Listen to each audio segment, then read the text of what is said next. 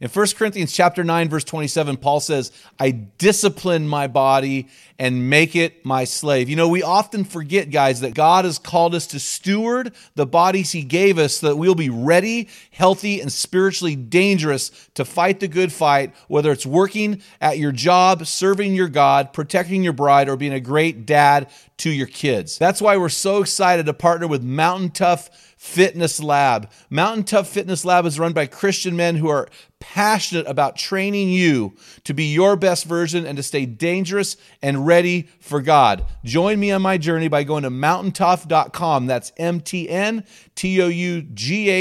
and getting your free 6-week trial when you type in the code ARENA30.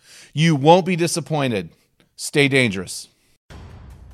These are kind of some of the obstacles and issues that you'll deal with, or you'll need to deal with in building a disciple-making relationship with another man.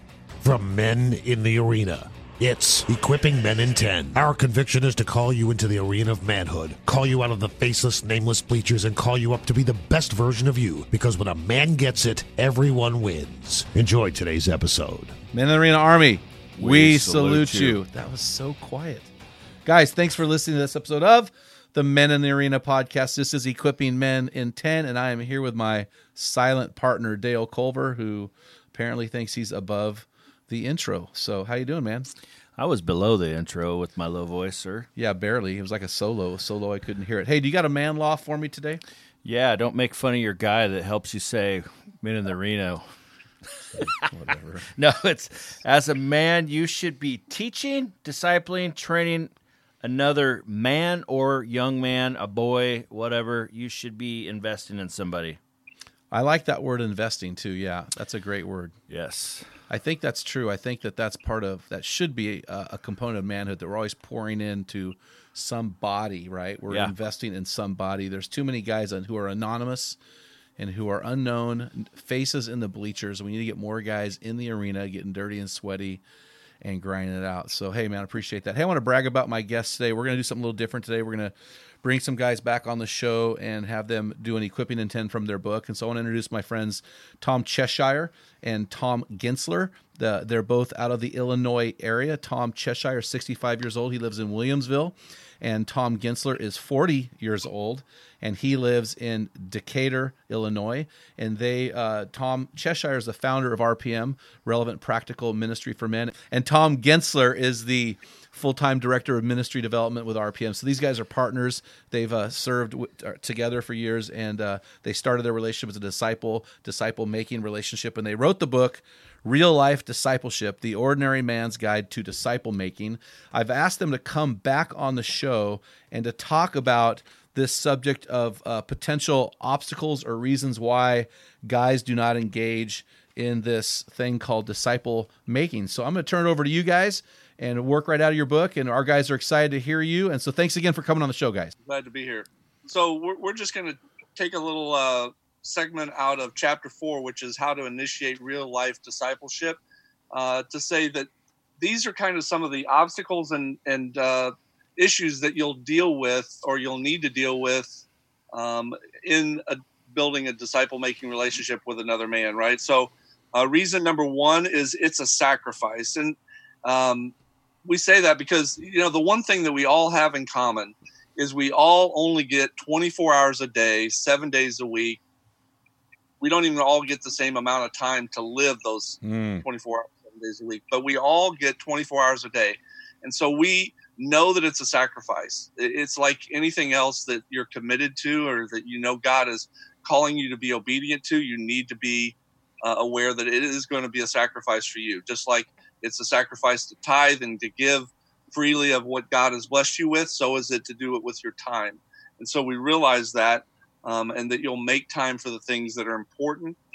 And part of this is, again, for the man who's going to start this and enter into a disciple-making relationship with another man, perhaps, is that you need to communicate, over-communicate with your wife and children what you're doing, why you're doing this, how God's called you. The byproduct of this, though, may be when you get God lays this on your heart, you may see that this relationship actually needs to start with your wife and children. Both of those are a win, in our opinion. Mm-hmm. If you're awakening to the need and the calling from Matthew 28:18 is to go and make disciples means I need to do that in my home first. Buddy, we're right behind you, and we believe that that's where the ministry should start first. You should do what you say you're going to do first with your wife and children. So we talk about just praying and listening to who that is, and we mean that. We see in the scriptures before Jesus chose the 12, he went up on the mountain all night and prayed, right? So we think that's a good model for us as men. Let's go to the Lord. Let's commit to praying who that man's going to be, or who those men, or is it my family? What does that look like, right?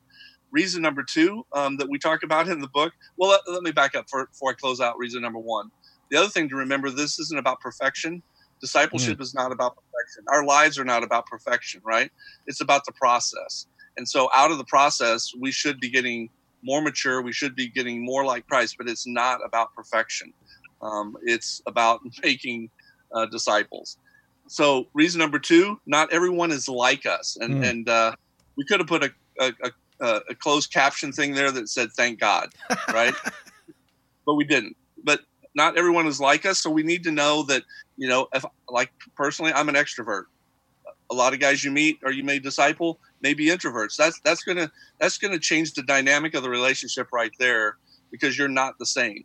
I may like, and I don't have a Cardinal shirt on. Tom, who doesn't give a rip about baseball, wears a Cub shirt. I think basically just to get under my skin, because I'm a Cardinal fan. So he doesn't really care. He just wears the Cub shirt. So there you go. There's a different in personality right there, real life. Tom Ginsler getting my goat by wearing a Cub shirt when I'm a Cardinal fan, right? You're gonna have to disciple. You're gonna have to learn to love those who love things that you don't love, or love teams that you don't love, or whatever. So it really is about that. Not so much the idea that we only want to disciple people that look just like us, because no one is ultimately going to look just like you. And I think that the differences, quite honestly, and being somewhat serious, with Tom, that is a difference, and so it creates a tension. But I think that those differences create healthy tension in our relationship.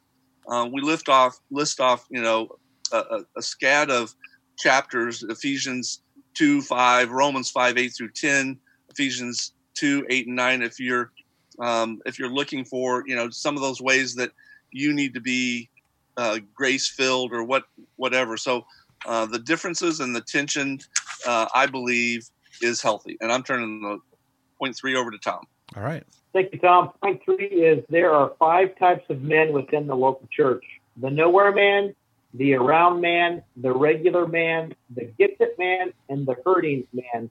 And I think a good way to summarize this is, as a salesman most of my life, you had to know your customer. Yeah. And so you had to know who you were dealing with. And so I think it's understanding that expectations may be different for the regular and gifted man than the nowhere man. And a good way of thinking of the nowhere man is he's lost. He's probably the kind of guy that maybe you see sporadically in church. You might see him for Easter and Christmas, those kinds of things. You see him occasionally. His wife and kids are probably attending church, but he's not attending church. And that's the guy that we would just say he's really nowhere. That doesn't mean God's not working in his life. That doesn't mean that you shouldn't approach him and ask him to enter into a relationship. But it's just saying, I kind of know where he's at spiritually, which is nowhere. Because if he was a maturing believer, he wouldn't be haphazardly attending church. He would be faithful. He would be able to be accounted upon. He'd be giving leadership. So you would know that he was more bought into understanding and believing his faith than just this occasional attendance. The around man. So the around guy is a guy who's he's there, but he's an immature believer. And so in that way, you might see him, more regularly at church, but he's the kind of guy that we would say that the Holy Spirit's definitely working in his life. Mm-hmm. In fact, this guy that I started meeting with yesterday in a discipling relationship, he basically said, man, I've always believed in God, but until this crisis in my life happened, I really wasn't ready to take that next step. And so I would classify this guy I started meeting with yesterday as he's an around man. He's ready to take a next step. God's life is probably drawing him in, but he's looking to take that next step spiritually. The regular man is the guy who's maturing. He's on the journey. He gets it. He is taking those next steps spiritually. In regular man, though, most likely there's churches filled with regular guys. They're the kind of guys that would say they don't feel qualified to disciple or invest in another man. And those guys most likely need you as a mature believer to invest into them, help them see that they have the confidence and courage to take those investments. And the gifted man is a guy who he's investing. He's probably strategically already discipling his wife and kids. This guy's full throttle running for the kingdom of God. These are the kind of guys that you need to unite with. These are the kind of guys that you need to bring into your ministry that you're developing at your church, or these are the kind of guys. These are the guys that you bring alongside of you to encourage you, to spur you on, to challenge you. And a gifted man is a leader. He's a mature man in God, and he just needs maybe you to encourage him. You need him to encourage you. And then all of these guys can fall into what we call the fifth man, the hurting man, regardless of where we're at in our faith, from immature nowhere to maturing in Christ, chasing after God. There are times in our life where we're hurting, where difficult things happen, where unfortunate things happen, where maybe our heart gets broken in our local church by our pastor, or maybe we struggle in our career, or maybe we're wrestling with an issue, maybe we have a death of a close loved one. And so we just need to be sensitive, and we encourage men to be sensitive to, no matter where a guy's at in the spiritual continuum, the guy can be hurting, and be sensitive to that, to love and care for them, to spur them on, to challenge them. Every once in a while, a guy needs his toes stepped on. He needs a little rebuke. He needs a little challenge. But most generally, guys just need to be equipped and encouraged and spurred on the faith walk. And these are the 5 kinds of guys. No, I appreciate that. You need to know who you're dealing with. And I agree, man. I think you call it the hurting man. I would say, we all have a brokenness in us. And one of the things I've been pondering lately is that God calls us to be free, not necessarily fixed. You can be free, not fixed. And I know that some people would push back theologically, but I just see it that way. It just seems like everybody I meet is that way. Free. If they're free, they're not fixed. We all have that. So guys, I really appreciate you guys taking the time out of your schedules, and I really do respect you guys for what you do and the ministry you have, and taking the time to let us promote your book. And again, we want to tell all of the guys, get out there and get Real Life Discipleship, The Ordinary Man's Guide to Disciple Making. You can find that on all outlets, or you can go get that off of their website. And guys, hey, thanks so much for coming on the show, guys. Thank you. Glad to be here.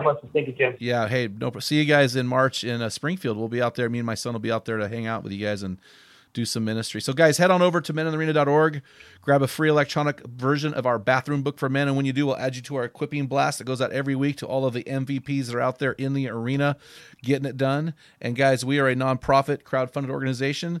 We take the resources that our great group of champions give us. We're able to offer our resources free to men in underdeveloped nations, missionaries, and active military. And guys, until next time, feel the wet sand on the arena floor. Hear the deafening roar of the crowd. Taste the sweetness of victory. Smell the stench of battle. Get in the game. Get dirty. Disciple a man.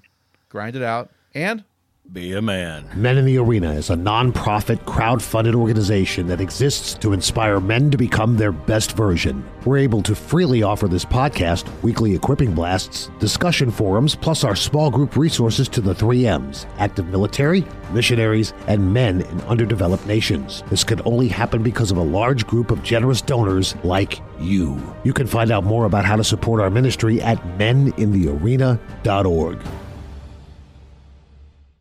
what type of dad are you? Guys, in my 35 years of ministry, I've noticed that guys basically fall into 2 categories. And in those categories, there are 4 types of dad, or 4 phases that you pass through as a dad. We just dropped an amazing quiz to help you discover what type of dad you are. Find out what type of father you are and get our custom resources fit to meet the needs and the questions you are asking. Head on over to meninthearena.org. Join 20,000 men from around the world and find out the type of dad you are.